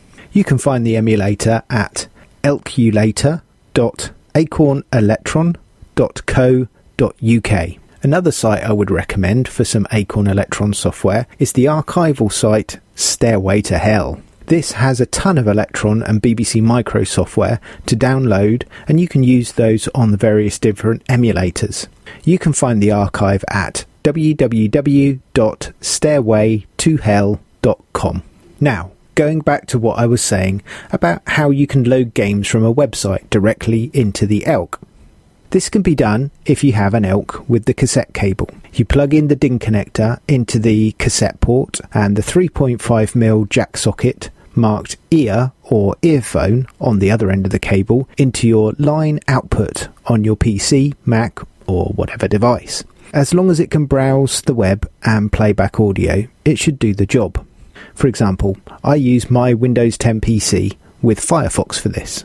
Once you've got everything hooked up, you need to visit the website. So that is www.8bitkick.cc/playuef.html. This website has a great simple design. You can click on if you are using an ELK or a BBC Micro. It then gives you a list of games and programs you can choose to load. When you click on the link for the game, it takes you to another page. It then shows you a render of a cassette tape at the top of the screen with the title on it. It also has a media bar so you can play and pause the UEF file as it plays back. You can adjust the volume and it shows the current runtime and the total of the file. Before you click play, on the Electron, all you need to do is give the load command. On the ELK, this is chain, ... and then press play. So press enter and then press play, sorry. As the game loads in on the screen, you will see the code being interpreted as it goes on your PC screen. You can make out any ASCII text that is being loaded into the computer. This is such a cool utility. Using a custom part of the website URL, you can even get it to be able to load your own UEF files from your PC. So there we go then. That's a potted history of the Acorn Electron, some games I recommended, also how you can access the games on real hardware and through emulation. I would really love it if you have never experienced the Electron before to give it a go on emulation and let me know how you get on. Also, if you have any questions, feel free to email the show email address, and that is podcast@pixelgaiden.com, or of course you can send me a tweet. You can get me on @Sanxion, that's SANXION. Well, that's it for this episode. Keep pumping them electrons, and I'll catch you on the next one. All right, and much thanks to Tim for that enlightening discussion. Thank you, Tim. That was amazing. Almost as amazing as this next beer. Eric, do you have another beer? I do. I got to pull it out of my little bag of tricks here. Hold on. Well, what I got here in front of me is a fresh poured pint of beer that made its trip from Elk Grove to Grass Valley in a kegerator that was in the back of a U-Haul for 3 days, as I was technically homeless for 2 days. We don't need to go into that. And it sat in there, and I'm like, did it go bad sitting in the back of a U-Haul in the hot sun for 2 days? It doesn't taste like it went bad. It's delicious still. And this is a delicious keg of Negro Modelo.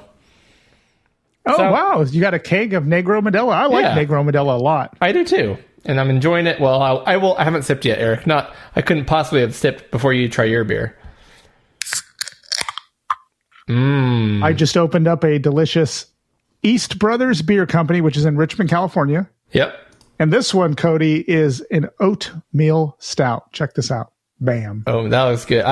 We had a Pilsner from those guys that I loved. Bo Pills. Bo Pills, yeah. Yep. Bo Pills, and they have they're actually impressing me. Every beer I've had from them has been really, really good. Yeah, I'm gonna have to try some of the other ones, but yeah, the Bo Pills. I remember going back a couple times and getting another couple 6-packs. Cheers, sir. Look how dark that is. Cheers. All right. Yep, that tastes like Negro Modelo. So indeed. We both got deep dark colored beers. Yes, we did. This one is really, really excellent. I've had this one. I had this one last weekend.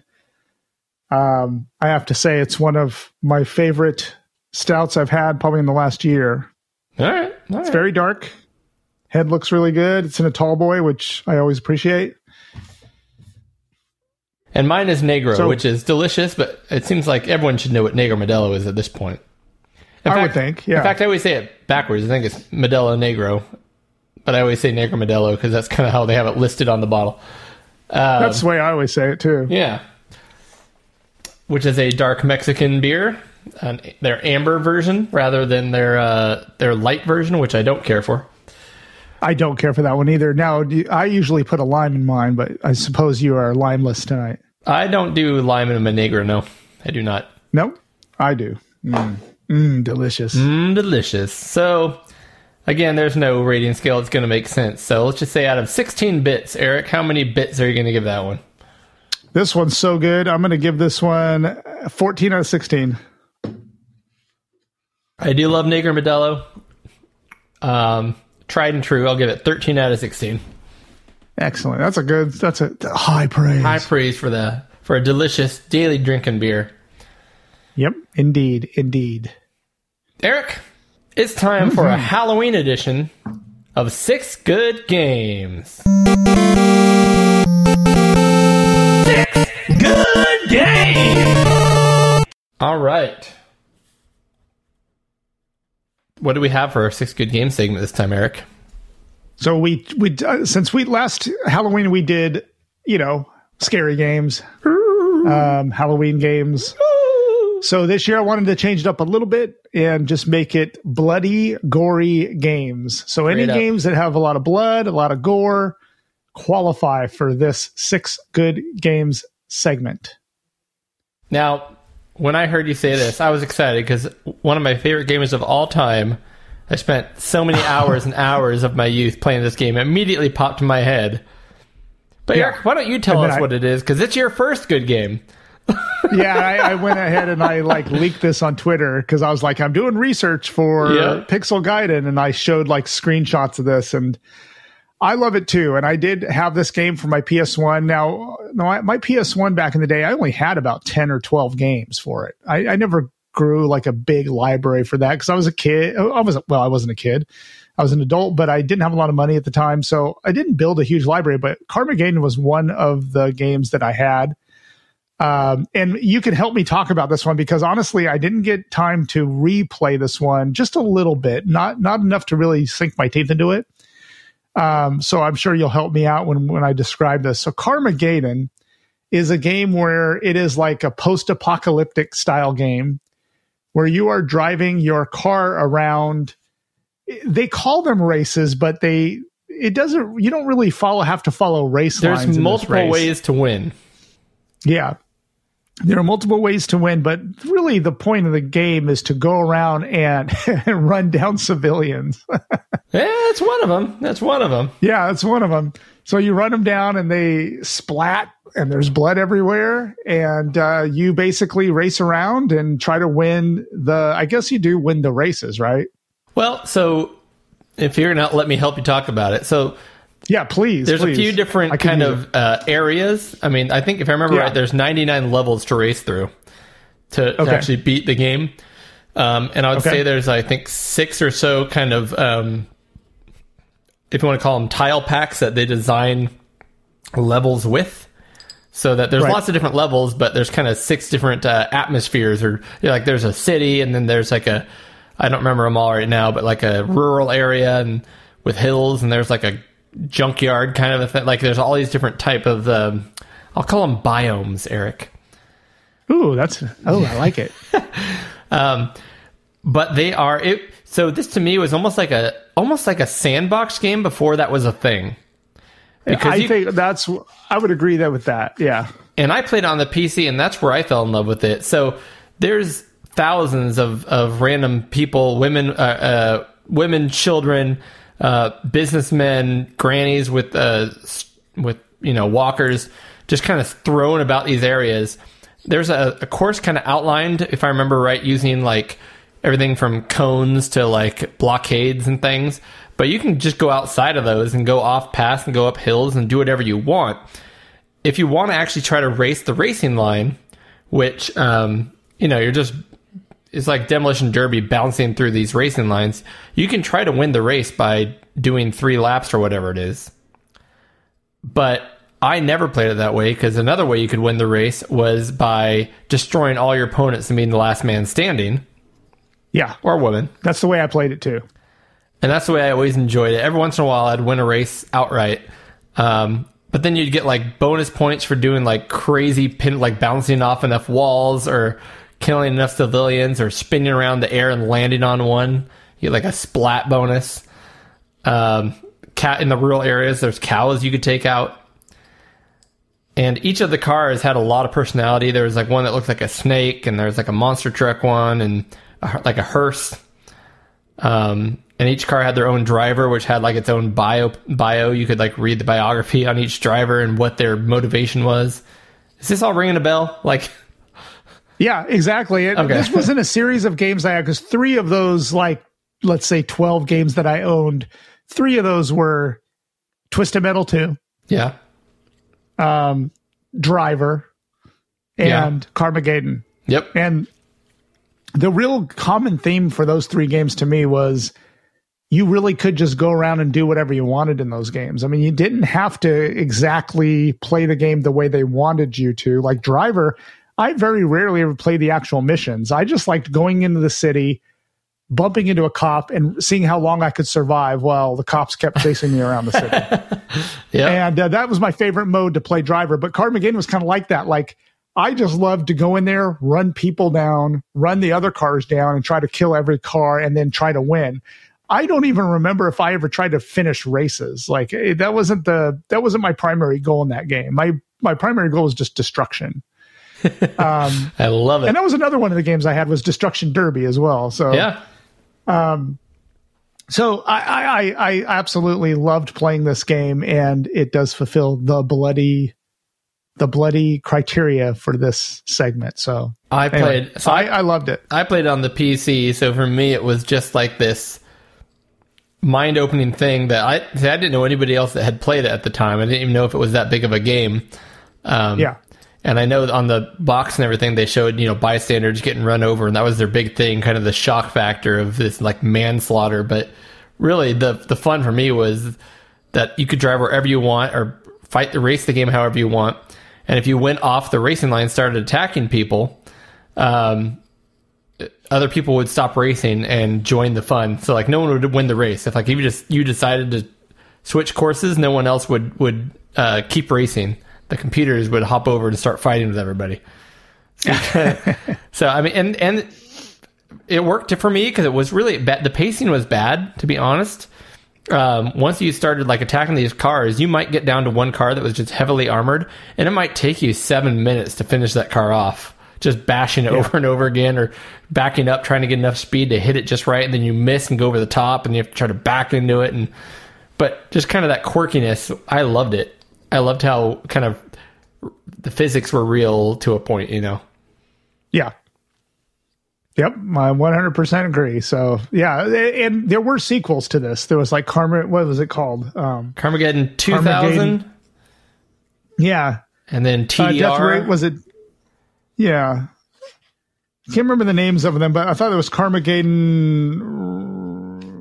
God, I don't remember the name. But anyway, there were... Reincarnation was a reboot of it. But there was Carmageddon 2. 2, and then a TDR. Number 3 was called TDR. I don't know what that stands for, but... Okay. Yeah. Yeah, so I mean, it was a very popular series for a while, and then it just kind of faded away, but it really deserves to have a comeback. Yeah, well, in fact, I think something just... I should probably port it. Carmageddon. Because I thought that something came out recently, so... I thought it was that like Resurrection or something that was like a reboot or So if you're on Steam, you can get all the games, which is cool. Yeah, the Carmageddon Max Pack or something like that, right? Released on February 17th, 1998. So that's even been out for a long time. Yeah, well, I think that's... I think it might be a Carmageddon 1 with all of the expansions. Okay. Good research here. Glad we're talking about this live on air here. So it was called Carmageddon 2, Carpocalypse Now, That's 1998. right.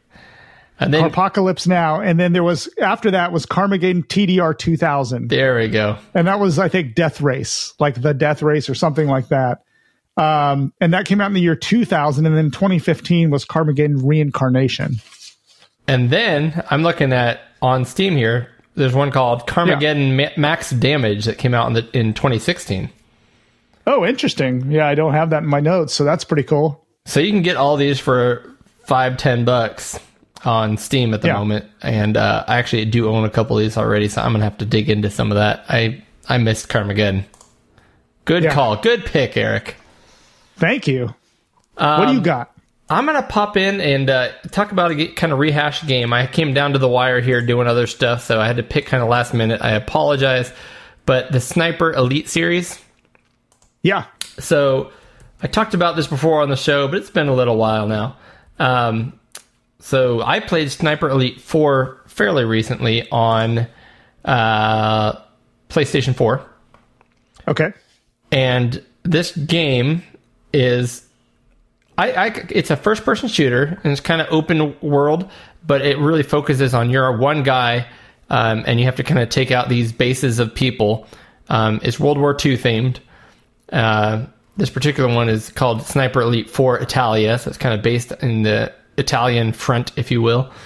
And it's got little story clips and things like that, but the gameplay is you can go at your own speed, you can be stealthy, you can run in guns blazing, then run out, but you're a one-man, army, right? Going in, setting mines, and like he is right here, hiding on rooftops, sniping people from afar.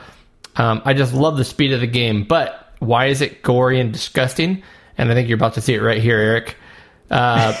Yep. So when you do, here you go, bullet time. When you snipe somebody from a distance, it goes bullet time. You see the bullet like enter. I'm trying to find, actually, they kind of bleeped it out there. Let me see if I can find some better. I don't know if they'll show it on these public videos on Steam, so you may not see it here. Oh, that's true. That could be true.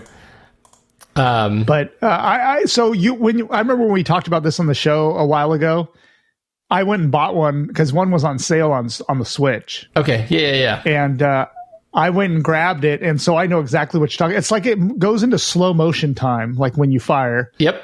And you watch the bullet go, and then it almost looks like an X-ray of the person, right? Yep, but you can see all the organs and stuff inside the person. You can see all the organs and everything, and then it just you can see the way the bullet rips through them. And there's a number of those. I mean, they're kind of, again, they're physics based, so they do kind of happen realistically. It's not just the same cutscene every time.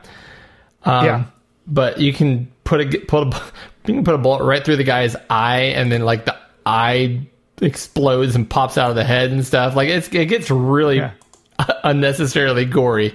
But my favorite go ahead. My favorite one is when you hit the man right in his family jewels.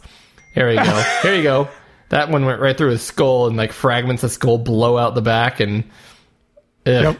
But yeah, when his go ahead. when his jewels pop like a water balloon. Oh my gosh.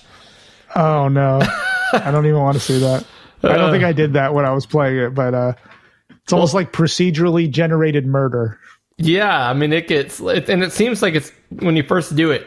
It seems so far out of left field. You're playing this kind of serious military game, and all of a sudden it's oh, by the way, here's some disgusting gore for the sake of just having gore.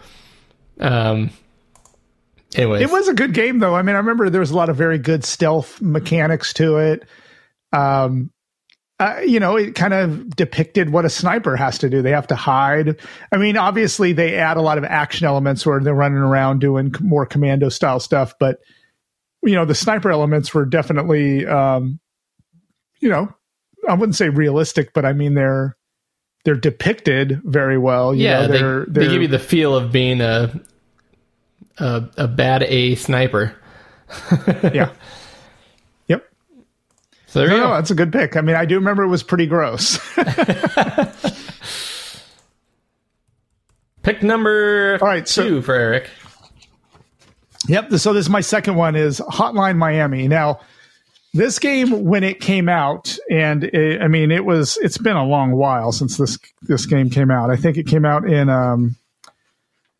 the release for Microsoft Windows was October 23rd, 2012. So, I mean, this game is getting on. There was a sequel, Hotline Miami 2.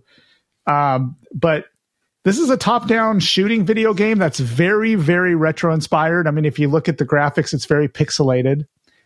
Yeah. This is a very, very stylistic game. It's very 80s, first of all. A lot of the music is very kind of creepy, but very 80s style. All the colors are very 80s. There's a lot of like you get in and out of these very 80s looking vehicles. And the story takes you through a very surreal experience for this person. And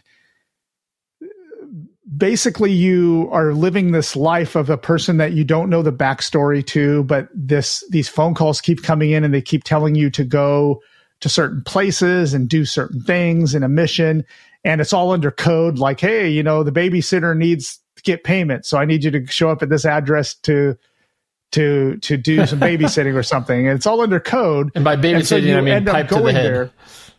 Yep. And every time you beat a level, you get a different mask, like a chicken mask or a raccoon or an owl or whatever.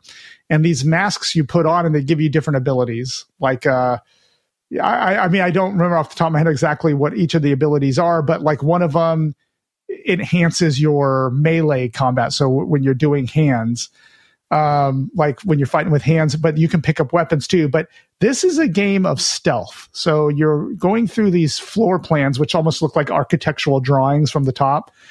And you need to figure out a way to go through these levels and defeat all the enemies in here. And you have to do it stealthily so that other people don't hear you and don't get killed. And then when you do get killed, all it does is reset you back to the beginning of the level. Yeah, you die a lot.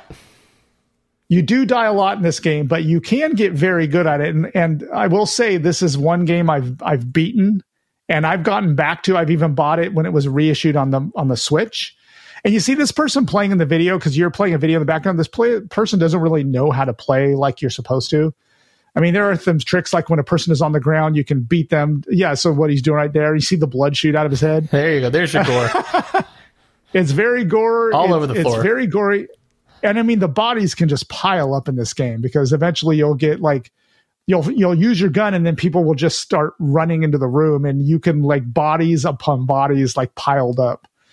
But what's interesting about this game is it does have a storyline and it's very surreal, but you get engrossed into the story because you don't really know yourself what's going on. You don't know if things are real or if it's some kind of like drug induced, like a alternate reality.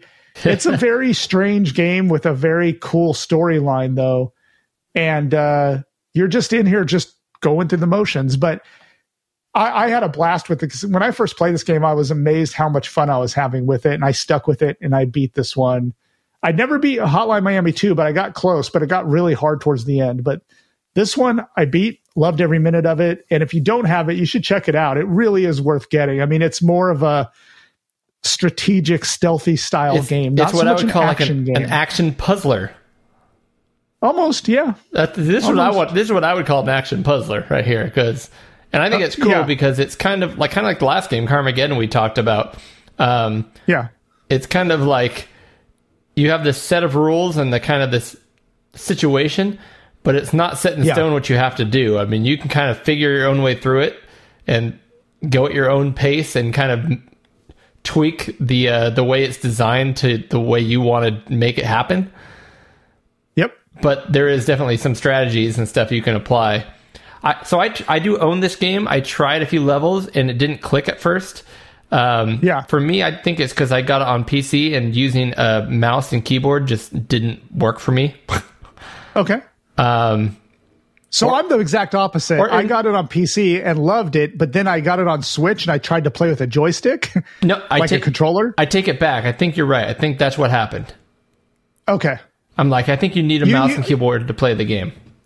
You need a mouse and keyboard to play this game. You do not want to try it on, because I got it on Switch because it was the whole set, Hotline Miami 2, and they were remastered or whatever. And I could not play this game with a controller. I had to have keyboard. And I've since gone back to my Steam library and played this, and it's just as good as when I played it the first time. I mean, I love it. It's a great game. So I think that's what it was. Yeah, because you can control your player's movement up, down, left, right, but then the mouse becomes your reticle for however you're attacking. So exactly. I think you're right. So it's very versatile because you could be running in one direction, you could be backing up and firing in the other direction, and that's essential in this game. So with a controller, it just didn't work with a controller. At least I think so. Anyway, that's my second pick. Hotline Miami, gory, bloody, wonderful.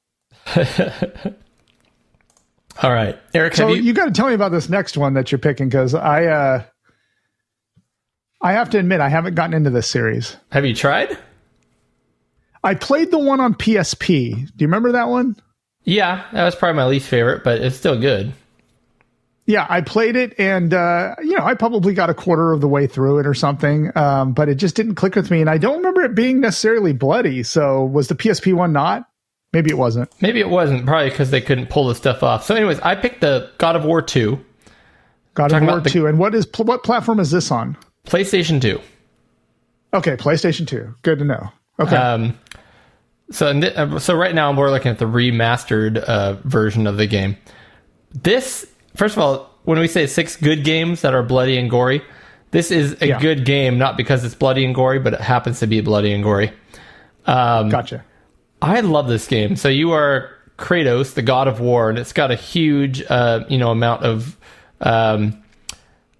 Is it Greek mythology or is it Roman? It's mythology. I'll just say Greek mythology. We'll just say mythology. It's mythology.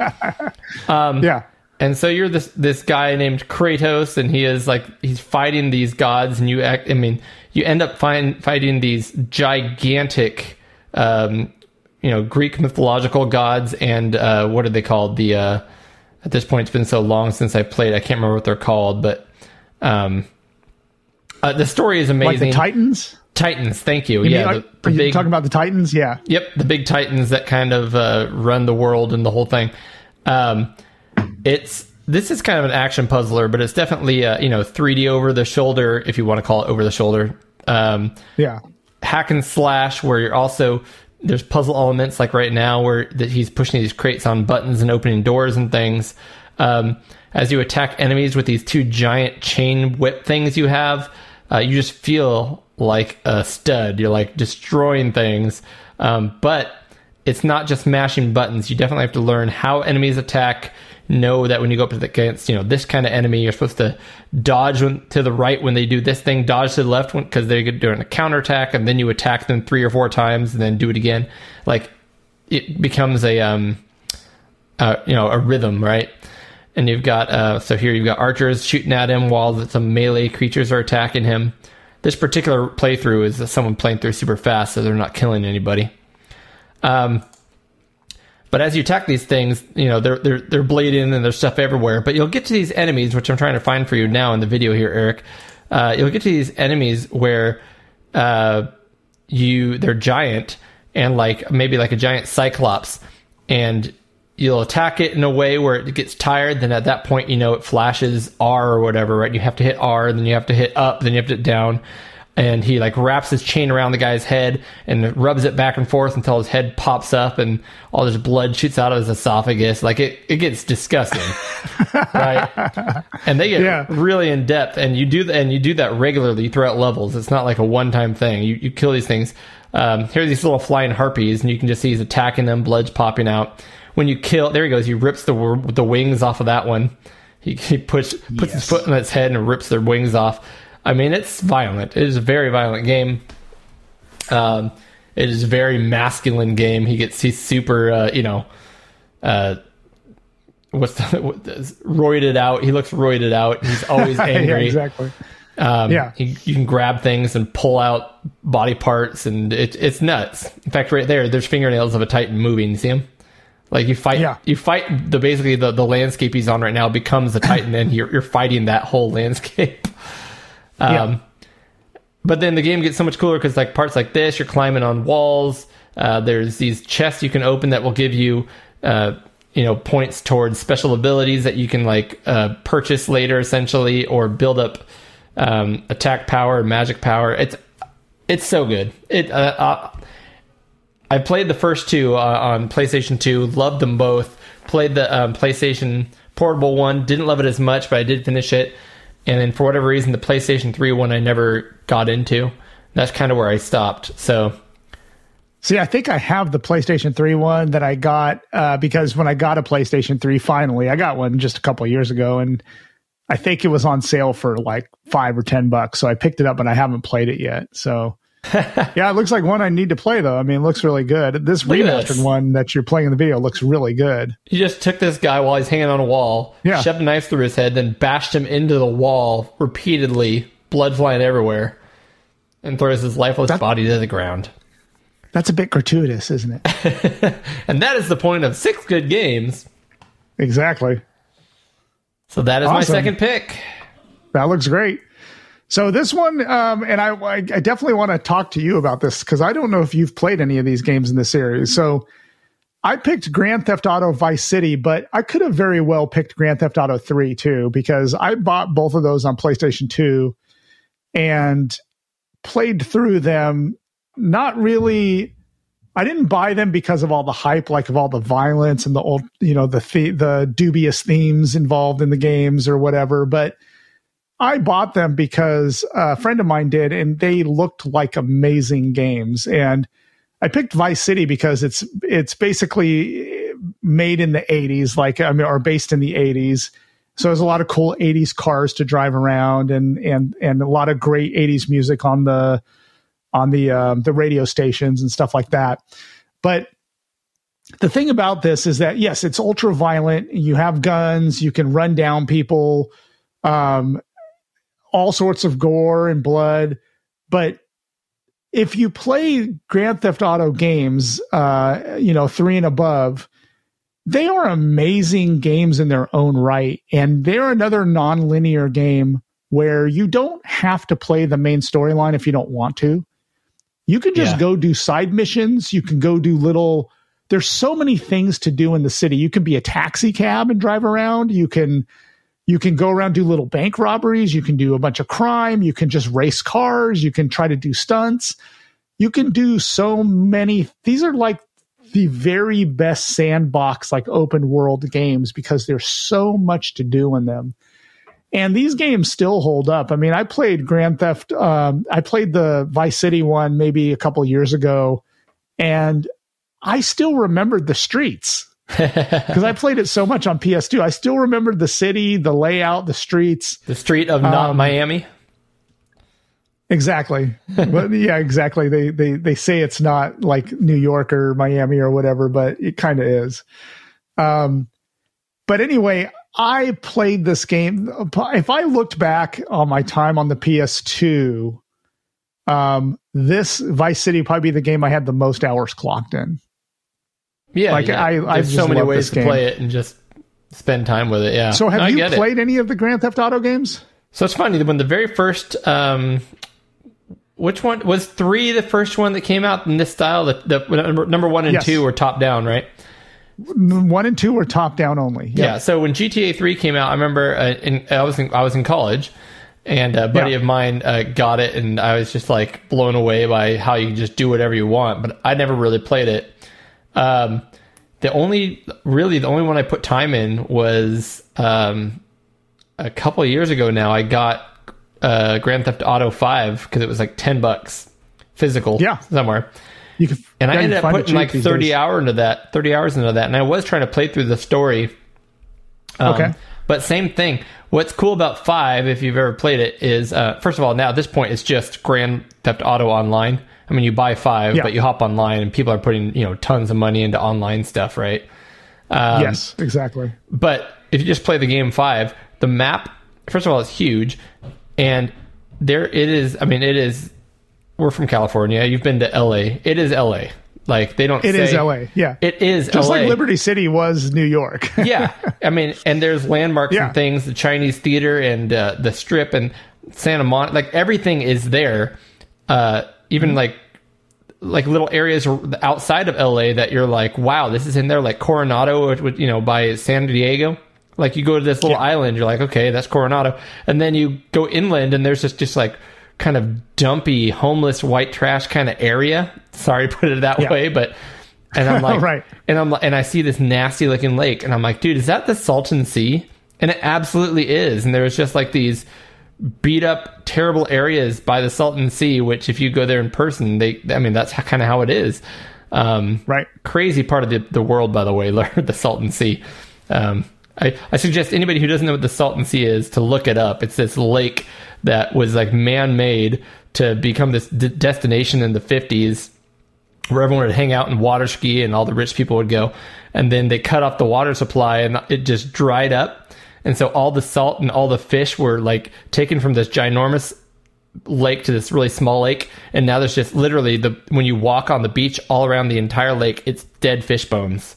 It's not sand. It's just broken, dead fish bones. It's the craziest thing. That is nuts. I even have a mason jar filled with a little bit of that sand because you can see the like spines. It's gross. It's weird.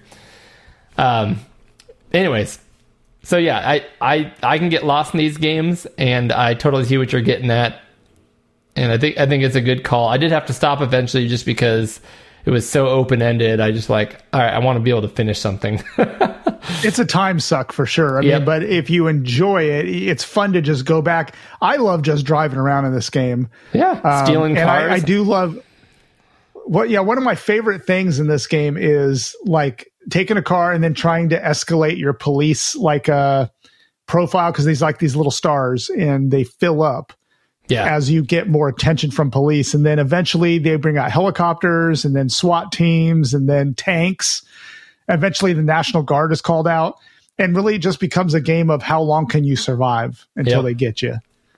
And that to me is so much fun. Like I could spend an afternoon just playing GTA, and I'm like you. I bought 5 like super dirt cheap, I think on my PlayStation, on my Xbox One. And, you could just drive around that game in an afternoon and just have a blast. So yeah. Anyway, that's my pick. Grand Theft Auto. I think it's one of the most innovative games there is. I mean, even if you don't like the theme, it's like there's nothing like it. It's just so awesome. Well, now a lot of things try to be like it, but no, I get you. I get you. Yep. All right, I'm going more retro now, Eric. I'm finally getting back retro. Okay. And this segment's called Picks Good Games. I'm not sure if this is as good of a game, really. It's not a great game by any means, but it is a good example of a retro game that is shocking in multiple ways. So what I'm talking about is the arcade game Chiller. Now, what's crazy about Chiller, so we're talking about, I don't even know what year this was released, probably late 80s, mid to late 80s. Yeah. So we're talking about, when people dying in a game really wasn't shown. You never had blood. This is even before Nintendo and the Super NES and the Genesis, like Mortal Kombat being covered up so you didn't see, it was green or blue sweat instead of blood, on the Super Nintendo version, all that. This is before all that. And not only that, this was an arcade game just kind of placed in public. Yeah. So what Chiller is a light gun game, shooting gallery. Look, when I go on YouTube today, I still have to sign in to confirm my age. That's how shockingly gory this game is. Yes, this is violent. Which is funny because I don't have a YouTube account, so I can't even sign in. So let's go ahead and see if this guy has anything worth looking here. But it's a light gun game, and all it is a shooting gallery. There you go. Contains mature themes. Viewer discretion advised. I'm going to get to the actual gameplay here because this is here we go. So you can choose 6 different areas, and the number one area that whenever I hear Chiller, that's what I think of. This is the torture room, the torture chamber. Jeez. So you just show up, you're in a room. Again, this is like in public, right? An arcade machine in public. There are like people who are, their privates are covered, but they're basically, there's a guy like chained to the wall, a woman in like an Iron Maiden, a guy with his head in a vice, and they're already like bleeding, like they've been tortured. Like it's hard for me to even say this stuff, how gross it really is. And it's a shooting gallery, which means these things that are happening, you can shoot like the flesh off these people, and it just exposes their bones underneath. You can shoot. Right now he's shooting the vice press to squish this guy's head, and it just popped. There's just random people's severed heads on the wall. You can shoot those off the wall. Like, it's gross. Like, even though the graphics are terrible, this is gross. Yeah, this looks like it was a game that was made just to shock. It was shot for the shock and awe. And there was a version of this on the Nintendo Entertainment System, of all things. Because I've never played this game before. This is the first time I've even seen the footage. I've played it once just to be like, really? What? I forget what this one's called, like Dungeon of Blood or something. There's a river of blood just going by. Yeah. And again... So what... Can I ask you this? What is the point of the game? Are you trying to save these people, or are you trying to kill them? No, it's a shooting gallery.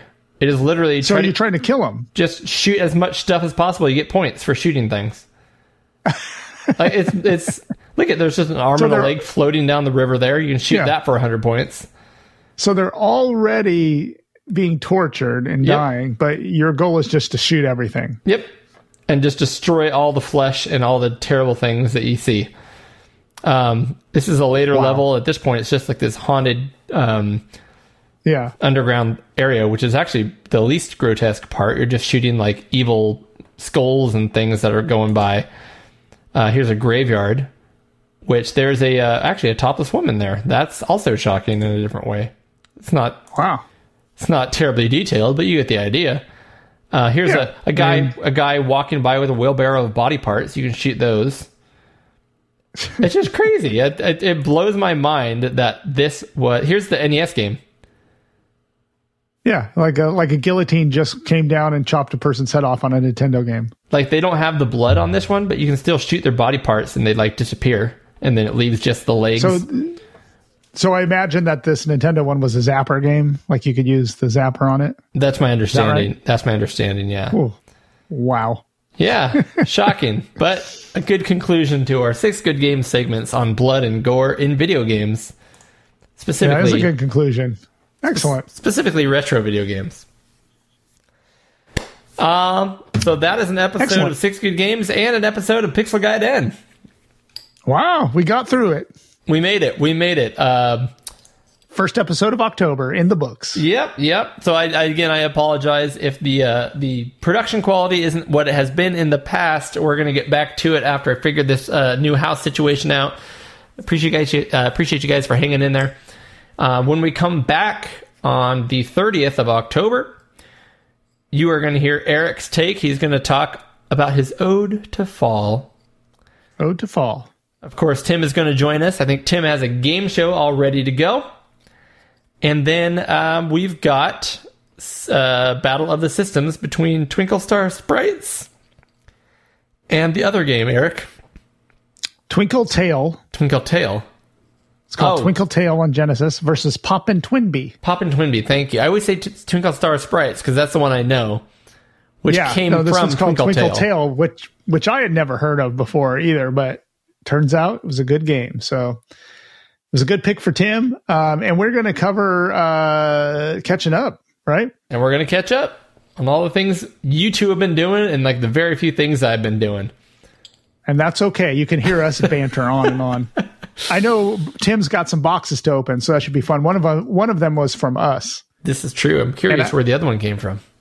And I know there's some goodies in there because I know you put a lot of goodies in there and I put some stuff in there, but I also put a secret goodie in there for him. So I'm hoping that I hope he's careful when he opens it because I don't want him to scratch it with a knife or something, but I'll try to warn him before he opens it. I was hoping that for Halloween you put like a snake on a spring so it jumped out in his face. No, I didn't do anything. This one's a good thing. So you know what they call those fake snakes that jump out at you in England? A stringy Lori? A springy Lori. Oh, Hey-oh. springy Lori. Wow. That joke was amazing. All right. Yeah, Eric, Let's land this. I guess we have to finish this thing up. So until next time, remember, it's dangerous to go alone. Thank you again for listening. You can find episode information and show notes online at pixelgaiden.com. Please follow us on Twitter at pixel_gaiden. And you can also follow Eric at The Project. That's DUH Project. You can also follow Cody on Twitter at Oddball49. That's ODDBA1149. You can reach Tim Drew as well on Twitter at Sanction. That's SANXION. If you're interested in supporting the show financially, please join us at our Patreon account. That's patreon.com/pixelgaiden. Please leave a review to help get our podcast listed higher up on the show rankings. We would also love to hear from you with any comments or input, so hit us up on our email at podcast@pixelgaiden.com.